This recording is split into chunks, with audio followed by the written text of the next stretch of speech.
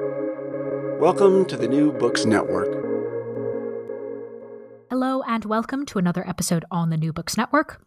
I'm one of your hosts, Dr. Miranda Melcher, and I'm very pleased to be speaking today with Dr. Rebecca Simon about her book titled The Pirate's Code, Laws and Life Aboard Ship, published by Reaktion in 2023. This book takes us through kind of all things pirate, many things pirate, not so much the kind of myths, but doing some very helpful myth busting. What was it actually like to be at sea?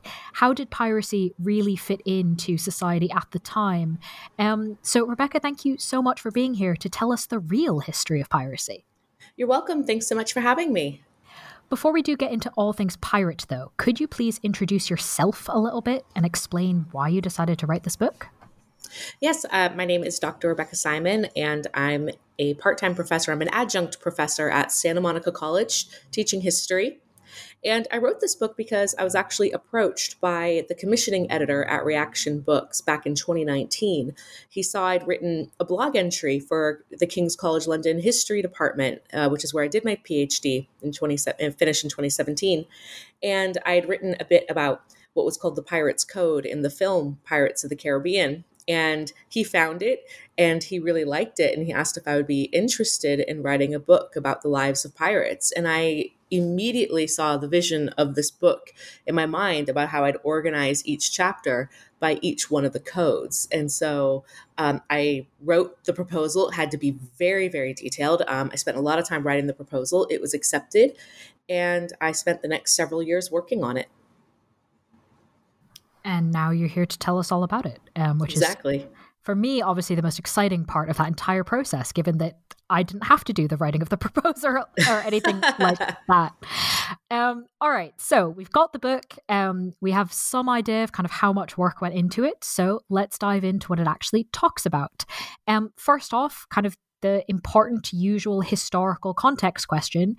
What is the sort of time period we're looking at if we talk about the golden age of piracy? When is that? And what are the sort of three rounds that make this up? The Golden Age of piracy was a period of lots of organized piracy that was happening during a time of a lot of political struggle between the major European powers in the Americas. So it goes from about between 1650 or 1670 up until about 1730. Depending on which historian you ask, it's going to be different, but I generally go by 1650 to 1730. And it's been said that there are about three distinct rounds of this golden age of piracy. And the first one are the buccaneers in the Caribbean. And a lot of these were more land-based pirates. They tended to go on land and raid quite a bit. And they had a lot of their holdouts on various Caribbean islands, going into Jamaica, onto Port Royal. And they were mostly attacking Spanish ships, because Spanish ships tended to go after a lot of the buccaneering ships, and the Spaniards had destroyed one of the buccaneers' havens in the Caribbean. And so that was usually their aim, going after them. And then the buccaneers also became very, very prominent during a time that the Navigation Acts were passed in about 1651. And these were acts passed from Britain, telling all of its colonists that they could not trade with anyone outside of the British Empire or one of the British colonies or with Britain itself. And what this did is it blocked colonies from trading with all kinds of foreign nations. And this was a huge problem. And so this is where pirates would step in and they would rob lots of ships and sell them to colonists. And then the period of the buccaneering ends around 1692 when you have a massive earthquake that destroys Port Royal, Jamaica, which had been a huge haven for a lot of pirates. And they scatter. And then we're going to have in the 1690s a second round of the golden age of piracy. I don't know if I would even really call it a round. I think it's just kind of another location where piracy is happening. But we're looking at it because they are British pirates operating in the Indian Ocean and the Red Sea. So we're now going across the globe looking at the Indian Ocean. And this is because Britain has set up massive trading links going into India with the rise of the East India Company and the relationships with the Indian moguls, the merchant elite class there. And this is when we have British pirates such as Henry Avery and Captain Kidd going and terrorizing going and terrorizing ships over there. And then piracy goes on pause about 1701 when the outbreak of the War of Spanish Succession happens. And Britain is fighting against Spain along, all of Europe is divided up in this war, and a lot of it will take place at sea. And Britain needs skilled fighters who can also sail. And so pirates who volunteer to fight in the War of Spanish Succession for Britain get pardoned of their crimes, and they become privateers, which means they're basically being paid to rob specific enemy ships. So most pirates decide to do this. And then when the war ends in 1713, these privateers are out of work. And so they turn to piracy. And this begins the third round. And this is the round that people are generally familiar with. This is where you're going to find the infamous pirates like Blackbeard, who was actually called Edward Teach, Jack Rackham, Anne Bonny, Mary Read, Benjamin Hornigold, all of your greatest hits of pirates. They're all veterans, or they'd worked with veterans of the Spanish they're all veterans, or they worked with veterans from the War of Spanish Succession. Interesting that they're all the famous ones are in that third one, but helpful to kind of have the broader picture. We've already heard a few words in that answer that give us kind of some idea of the complexity of what we're talking about, right? Buccaneer, pirate, and privateer, there's all sorts of things going around of who is authorizing what and for what reason. So can you take us through what legal definitions of pirates existed and to what extent they change over the time period or between the different countries making the rules? Sure. But one more thing I want to say about the third round of the Golden Age of piracy that just came to me is that there are historians, myself included actually, who argue that the third round of the Golden Age of piracy, that's like the only time in history you get quote unquote real pirates, because these are people who are operating entirely out of the law specifically for themselves. For the most part, during other time periods, a lot of the buccaneers have been privateers working for governments, or they were working for royalty, going back into the ancient world and the medieval world. But this is the time where they're all working for themselves. And so that leads us into this question you just asked. What makes a pirate? What is the legal definition of a pirate? The legal definition of the pirate, which goes back to Henry VIII, are people who rob and murder on any body of water, a lake, river, a sea, an ocean, any piece of water. And that's the legal definition. It's pretty simple, but it's going to become kind of convoluted over the years. So as piracy goes on the rise, the High Court of Admiralty, around the turn of the 18th century, becomes charged to specifically go after pirates. The High Court of Admiralty is the legal body in charge of all things maritime.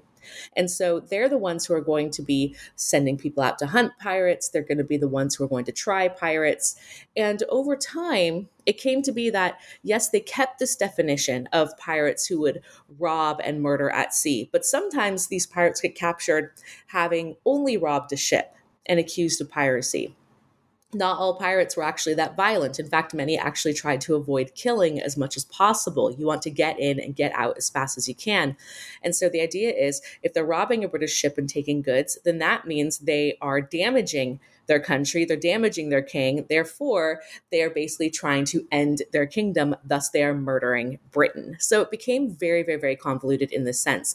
And then sometimes what they also counted as piracy was if pirates robbed a ship and then if pirates robbed a ship and then handed out goods to those who attacked the ship in forms of payment and you accepted that payment, that automatically made you a pirate because you became complicit in the activity. So it became really different, especially going into the 18th century as Britain was doing everything it could to absolutely eradicate pirates from the Atlantic world. Very complicated, just as a starting point, right, of the different rounds, which ones count, who's making these different definitions. But it's not all sort of lines on a map and laws. There's also, as you said, kind of the practical, what was it really like element. So I wanted to ask about Port Royal, as you've mentioned it already, that its burning down had a huge impact on piracy kind of throughout the region. So why was Port Royal, Jamaica, the largest pirate hub and so important in the 17th century? So what's really interesting about why Jamaica became such a pirate hub is partly because Jamaica was being fought over so much by Britain and Spain. It's a small plantation island. It's actually quite interesting why they were going after Jamaica so much, because it's actually a very small island. and it's kind of crowded around lots of other smaller islands. But it was a great resource for a lot of plantation land. Sugar grew very well there, which is like the number one commodity. So Britain and Spain were constantly fighting over it. And this is going to lead to an outbreak of war between Britain and Spain during the 17th century. With all of this political instability over this region, it's actually going to become a great place for pirates to hide out, because when there's so many political problems and there's war happening, all the time and resources are being spent on the war. They don't really have, the British authorities and the Spanish authorities don't have as much time to spend their resources to go after pirates, who honestly they considered to be petty annoyances for the most part. So pirates would go to Jamaica. There were a lot of people who were sent to Jamaica for labor purposes. Many of them had been criminals in Britain or other parts of Europe that had been sent over to do hard labor as their punishment. There were lots of prostitutes there. It actually was not uncommon for European powers to bring prostitutes into the plantation colonies because of a woman shortage. So you have loads of prostitutes. As a result, you've got loads of taverns. This was very common. A lot of people would come to places like Jamaica or other places in the Caribbean and set up taverns and public houses, because you have sailors coming in and out constantly. And where do they spend their money?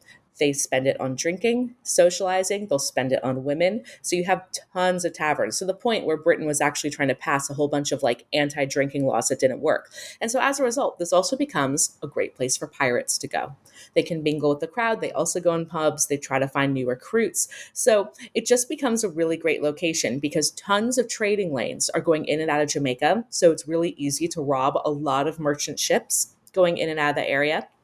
And it does have good proximity to other plantation islands, such as maybe Barbados or the Leeward Islands, going up towards Hispaniola. And from there, you can go into the Americas. So it was actually a really great location for pirates to hang out. Lots of activity. It sounds like it. That answer gives us some idea of who is running around here. It's obviously not just pirates, but there's other people too. But turning towards the pirates, who becomes a pirate? How does someone become a pirate? Who are these people? So pirates come from all walks of life.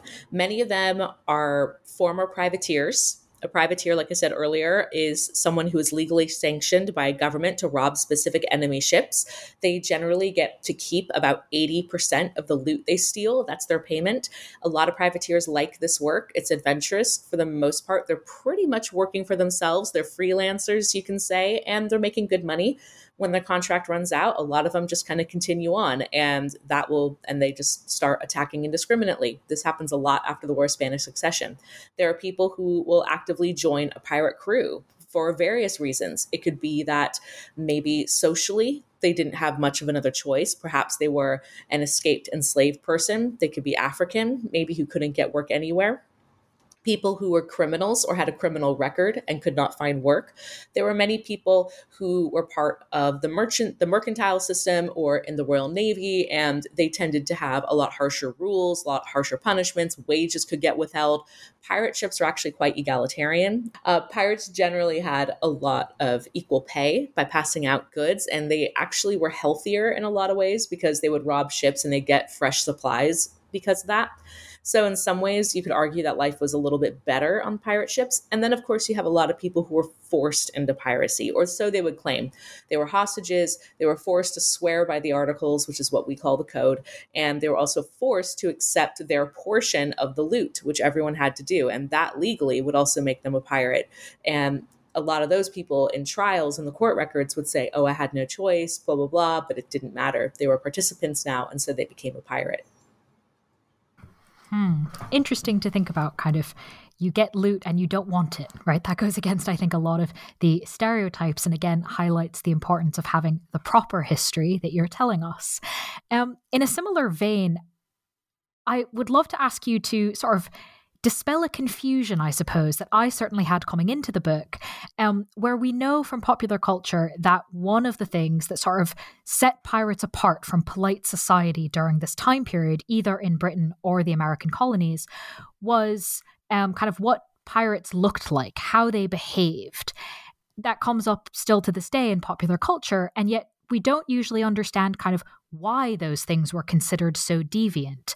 So can you talk us through kind of what polite behavior was at the time, what a good appearance was, so that we can understand how pirates seem to not meet those standards? Yes, so during the 18th century, we see a rise in what we call polite society. And this is kind of the idea of how to be a proper gentleman. A lot of people from various social classes always wanted to try to elevate themselves. And if they were able to do this visually, then it could maybe help their standing. So in order to be considered a polite gentleman, the way you look is you have your hair tied back or you wear a wig in order to hide it. You don't want your long natural hair blowing everywhere. So tie it back or wear a wig. You're going to have a clean shaven face. Facial hair was considered to be kind of uncouth. It was dirty. So you want to look nice and clean shaven. You don't drink much. You don't swear. You dress very nicely, very neatly at all times, no matter what you're doing. And so this is kind of what people really expected. Pirates, on the other hand, what some of them would do is they would deliberately kind of go against this. Pirates were heavy drinkers. But here's what's actually really interesting is that pirates and your standard sailors weren't really that different. And this is because many of them had been regular sailors. They dressed the way all sailors did, very practical clothing. Some pirate captains would actually dress really fancy because of the goods they were able to seal, different textiles. Jack Rackham was known for wearing lots of calico, hence why he was known as Calico Jack Rackham, lots of silk, etc. But probably the most famous pirate to really go against polite society was Edward Teach, commonly known as Blackbeard. And he was known as Blackbeard because he had a very long, bushy black beard. He had very long black hair that he would wear loose, so it would be flying in the wind. It was said that his beard was such a large beard that it covered most of his face. And he would yell, he would swear, and what he'd do is he put some sort of like candles or fuses into his hair and his beard and light them in battle so smoke would come off of him.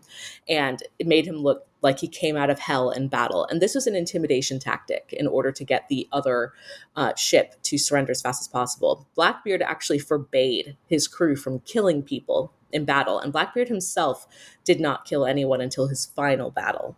But this is kind of how pirates would really go against society. And this was a way to sort of keep them apart. Also, sailors in general weren't considered part of polite society. There were lots of criticisms about their behaviors because of drinking and whoring and the fact they didn't go to church. They didn't really do Bible study, pirates included. So there's actually lots of crossover similarities. No, that's important, again, to do some of this myth busting.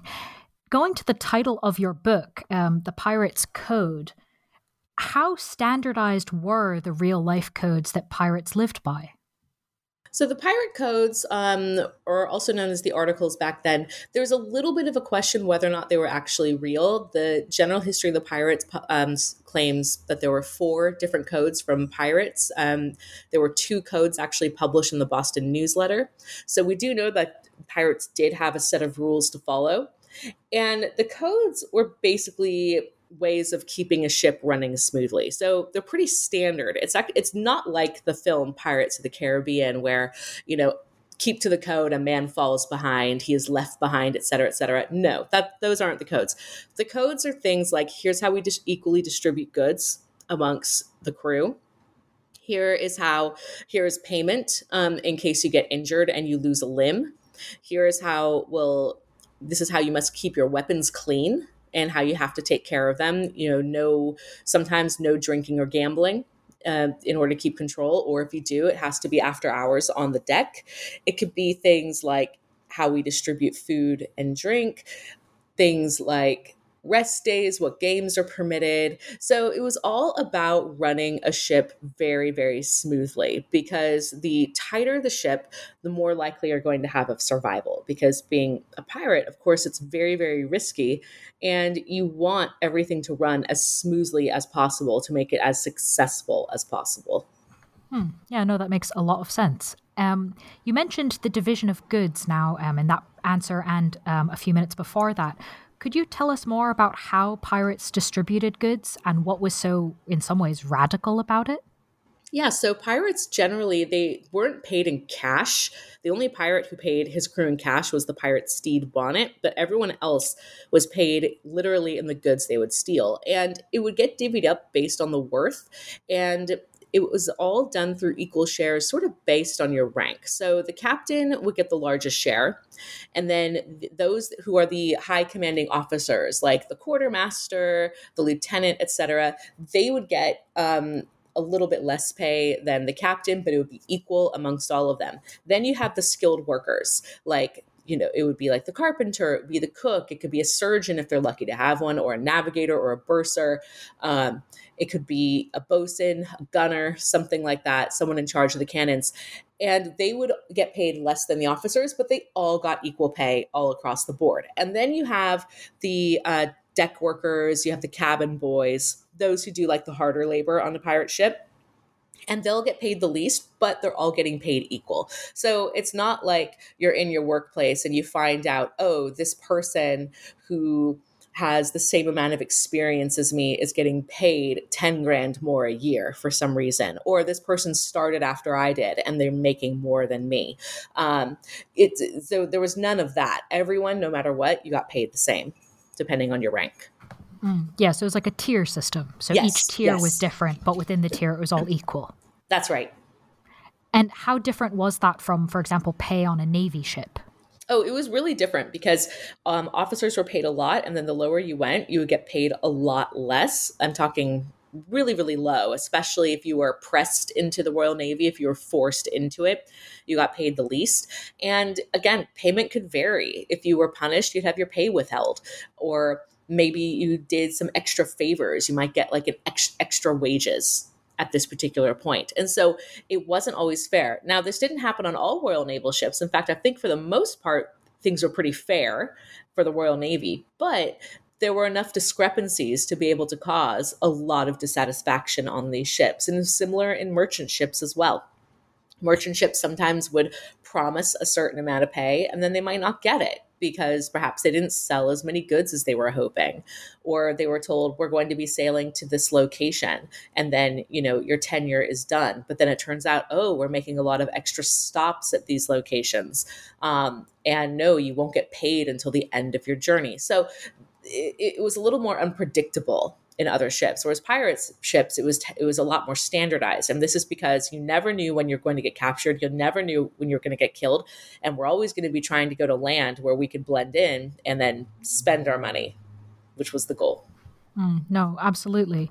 Now, I know you've mentioned that most of this was goods, but we do, of course, with pirates have the myth of kind of everything being about shining piles of gold. And when we think about payment and equality, it's an easy thing to kind of skip to, right? Because it's very easy to say kind of you each get 5 coins, right? You can measure the equality there. But to what extent did pirates actually seek treasure? Not that it wasn't really a goal of theirs. Pirates liked going after Spanish ships because Spanish ships were the ones that would carry the most gold coin on them. But most pirates were not powerful enough to go after Spanish ships. Sometimes pirates might like to go after slave ships after a slave ship would have unloaded the enslaved people and sold them all, because they're going to have loads of cash on the ship. But again, most pirates did not have the power to do this. So the reality is pirates were looking for really good things that they could sell for, and that was their priority. So about 50% of the items that pirates stole were actually to replenish their own supplies. So it could be things like tackle, canvas for repairs. It could be food, medicine, all kinds of stuff. This is why pirates were actually a little bit more healthy than other sailors, because they replenished a lot more often because of this. The other half of the goods would be things like sugar. It would be different types of textiles, spices, different types of alcohol, either rum or it could be fancy wine, such as Madeira wine. And these were items that they could sell at a high price. And what they also like to do is be able to sell these to governors or high-ranking officials to cut deals. So that way, maybe they might have some protection. And this was really common in the 17th century, not so much in the 18th century when Britain really cracked down on piracy. But there were always a place a pirate could go to try to make deals with someone like the local tavern keepers or maybe some local governor. So this was why it was also really important to be able to have these goods so you can sell. The vast majority of pirates, they would often, if they didn't have families, some would send money home if they did have families. But for the most part, pirates would go on land and they'd spend their money. And then when they ran out, they'd go back pirating again. Yeah, no, that makes sense in that kind of transactional nature that you're describing. Turning to a different part of the book, could you please briefly introduce us to the range of pirate flags and their specific meanings? So we see a few different ranges of pirate flags, and we really start seeing the patterns in the 17th century. So there were two types. You have the red flag and the black flag. The black flag was what pirates would fly if they intended to show mercy. They will give quarter, is what it would say. Surrender to us and we'll spare you. The red flag symbolized they would give no quarter. There would be no mercy. They will fight to the death if they had to. So if you're going to come across pirates, better to come across a black flag if you could. Sometimes these flags would have little images of skull and crossbones. There's a misconception that it's very much a unique thing to pirates. It's not. The skull and crossbones simply symbolize death going back thousands of years. It was simply used in logbooks to signify a crew member who died, and it was used facetiously by pirates to kind of mean death. The red flag goes out of fashion around the turn of the 18th century, and this is because a lot of major pirate captains who were veterans of the Spanish-American War, for instance, began designing their own flags. Bartholomew Roberts, for example, the image on his flag was actually a self-portrait of himself, kind of holding a scythe or a trident. He was holding a trident in that image. Jack Rackham designed his own flag, the really famous one of skull and cross cutlasses. And at this point, the red flag had gone out of fashion and they were all sticking with black flags. And this is pretty uniform. Pirates could recognize each other. It's a small world. Many of them, if they did not know each other, they probably knew of each other. And this way, everybody kind of knew who pirates were. So this is kind of when it changes into just the black decorated flag that we know of. This happens in the 18th century. Interesting to think that that wasn't kind of the only flag or even necessarily the one people most dreaded, given what we think of now. Another aspect of your book looks at women and, again, the myth that kind of women were not allowed on pirate ships or not allowed on ships generally. Can you take us through that? Why were women actually generally banned from pirate ships, but were sometimes still there? Yeah, so there's kind of this misconception that women were banned on ships for being unlucky or cursing a voyage or something like that. And there is some maritime lore going back hundreds, if not thousands of years of female maritime creatures, sirens and mermaids, who would lure sailors into the sea and drown them. This is like the number one fear of sailors, is drowning. And so a lot of these sort of female-driven creatures would signify death to the sailors. It was really more for seduction. How else are you going to lure a sailor into the water? You try to seduce him. But what's also interesting, though, is we have to remember is that ships were given female pronouns. And so that means the pirates really treated the ship well, almost as if it's like the figure that's taking care of them, giving it a maternalness to it. But the reality is ships, especially pirate ships, they would ban women from joining because they felt women would be a cause of distraction or cause problems amongst the men, maybe some competition, some jealousy, or that there was this belief that women could not physically or mentally or emotionally handle the rigors of life at sea. This is too hard work for them. They can't handle it. They're too emotional. This was the belief of women in the 17th and 18th centuries, that they should be at home, that they didn't have the abilities that men had. And so there were some pirate ships that would allow women. That was extremely rare. On ships in general, on those ships, it might be like their wives, but that was really rare.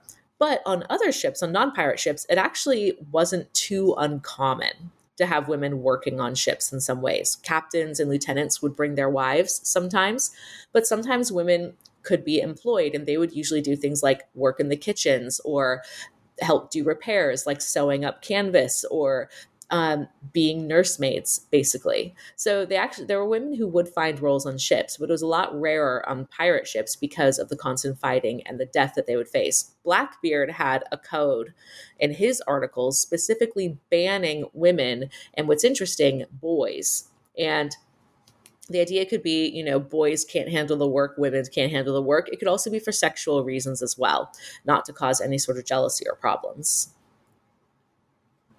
Interesting. No, very good to kind of get the nuance in that. Staying on this topic for a moment, you include in the book a discussion about kind of the practical side of being a woman on a ship for those where they were allowed.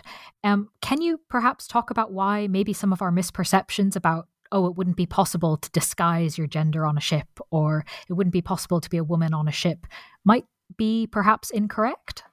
Yeah, it would, of course, be very complicated to keep yourself disguised, but physically, in terms of how you looked, a woman could probably do it pretty easily. For the most part, especially in the 17th and 18th centuries, women, of course, were much smaller stature, so they could often pass off for cabin boys or maybe, adolescents. Women don't grow facial hair, so as an adolescent or an older boy, that makes total sense why they don't have facial hair.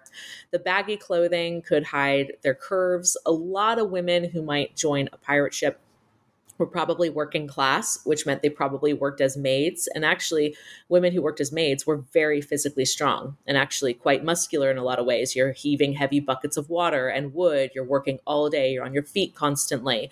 So women who are working class were actually very suited physically for this life. So they are probably already quite wiry. They probably haven't developed as well as, say, upper class women who don't do hard labor and eat a lot more food. So there isn't very much you have to do in terms of maybe binding your breasts. You wear baggy clothing, you wear black pants. Now, in terms of other practicalities, such as going to the bathroom, that, of course, is going to be hard to disguise as a woman. Men stand up, they'll pee over the deck.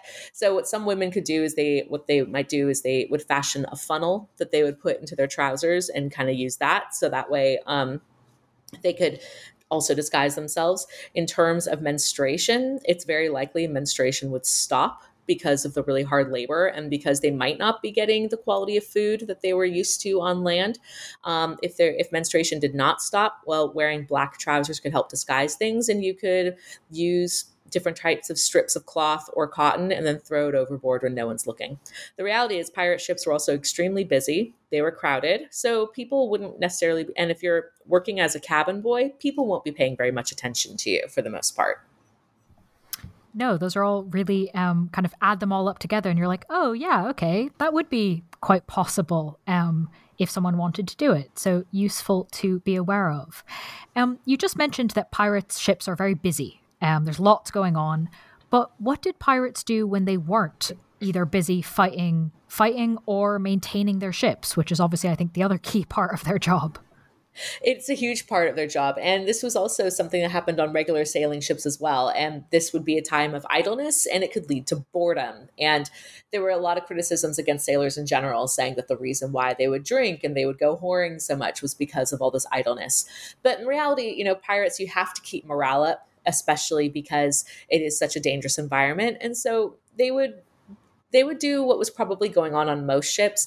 You would play music. There was always at least one person who could play an instrument of some sort, maybe like the violin or something like that. So there would be some musicians playing music. At the very least, sailors and pirates would sing sea shanties to pass the time. They're sung in rounds, very simple tunes, and they're a lot of fun to listen to. On TikTok a couple years ago, there was a huge popularity of singing lots of sea shanties. So they're still popular to this day. And so they do lots of singing. They might play cards as long as they weren't gambling. Gambling, for the most part, was banned on ships because that could cause a whole slew of problems. But they might play games as long as gambling wasn't involved. Cards, backgammon. They might tell stories, mythology, catch up on sleep. And then sometimes they would drink a bit, but there were some pirate captains who allowed drinking for morale purposes, such as Bartholomew Roberts. But then there were other pirates captains like Edward Lowe, who banned drinking because they felt it could cause a lot of problems on the ship. So there were lots of things you could do to pass the time. Most pirate ships were allowed, like, kind of, if they weren't fighting, like a day of rest, meaning like a day where you could work shorter hours, and you can have more time for entertainment.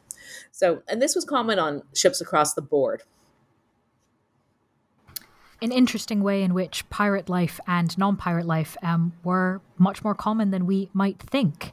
And of course, as you said, sea shanties are very familiar today. Probably, I would guess, the most common, the thing that best links people today and the lives of pirates, would you say? Oh, easily.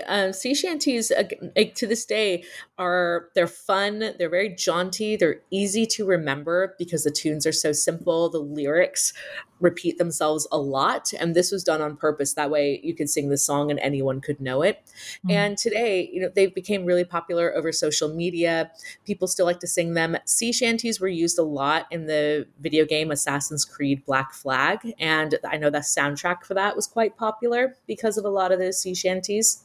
And it is kind of a way for us to sort of understand what life at sea was like. Music is, I think it's like the language that links humanity, because people find ancient graves of hunter-gatherers and crudely carven flutes or other items that could be used as musical instruments. So we've been musical ever since the beginning of humanity. So it makes sense that we're still using music to understand pirates and also kind of link our understanding together. No, very much so. Before I ask you what you might be working on next, is there anything else you'd like to tell us about the pirates in this book? I think kind of a big thing about pirates is just how sometimes people ask, what's something you should know? And sometimes I like to kind of say is that pirates weren't as swashbuckling as we think. They were sailors like anybody else, and their goal was to make money and their goal was to survive. But the average life expectancy of a pirate was about 2 years once they became a pirate. They would usually either be captured, put on trial, and hanged, or they would be killed at sea or die of maybe an infection or an illness. So it was a very, as I say, a quick but merry life on the pirate ship, some might say. And also the whole notion of buried treasure. I always have to dispel that. Pirates did not bury treasure. They, for the most part, did not have cash.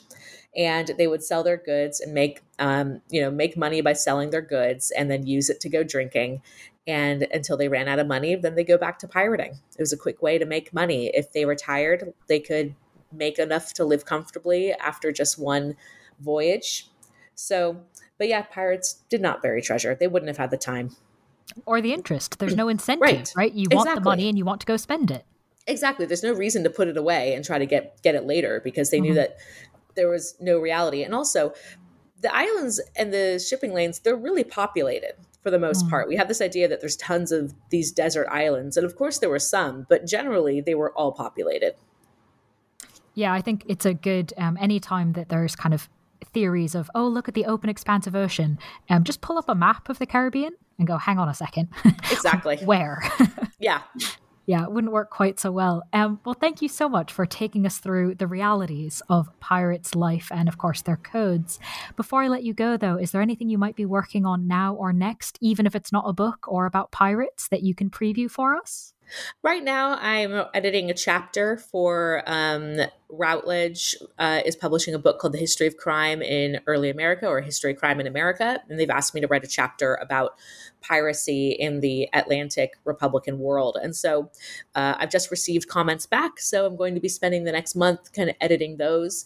I've got lots of sources kind of looking up the relationship between pirates and the big question whether or not they might have been complicit in the slave trade. This is a question a lot of historians are asking frequently, but we've never really been able to come up with something definitive. So I've been looking at some sources for that. I know Reaktion is interested in me pitching something else, but I have to find something to be able to pitch. So right now my focus is this book chapter. Brilliant. Well, best of luck with it, and thank you for giving us that preview. While you are revising the chapter, listeners can read the book we've been talking about, titled The Pirate's Code, Laws and Life Aboard Ship, published by Reaktion in 2023. Rebecca, thank you so much for being with us on the podcast. You're welcome. Thank you so much for having me.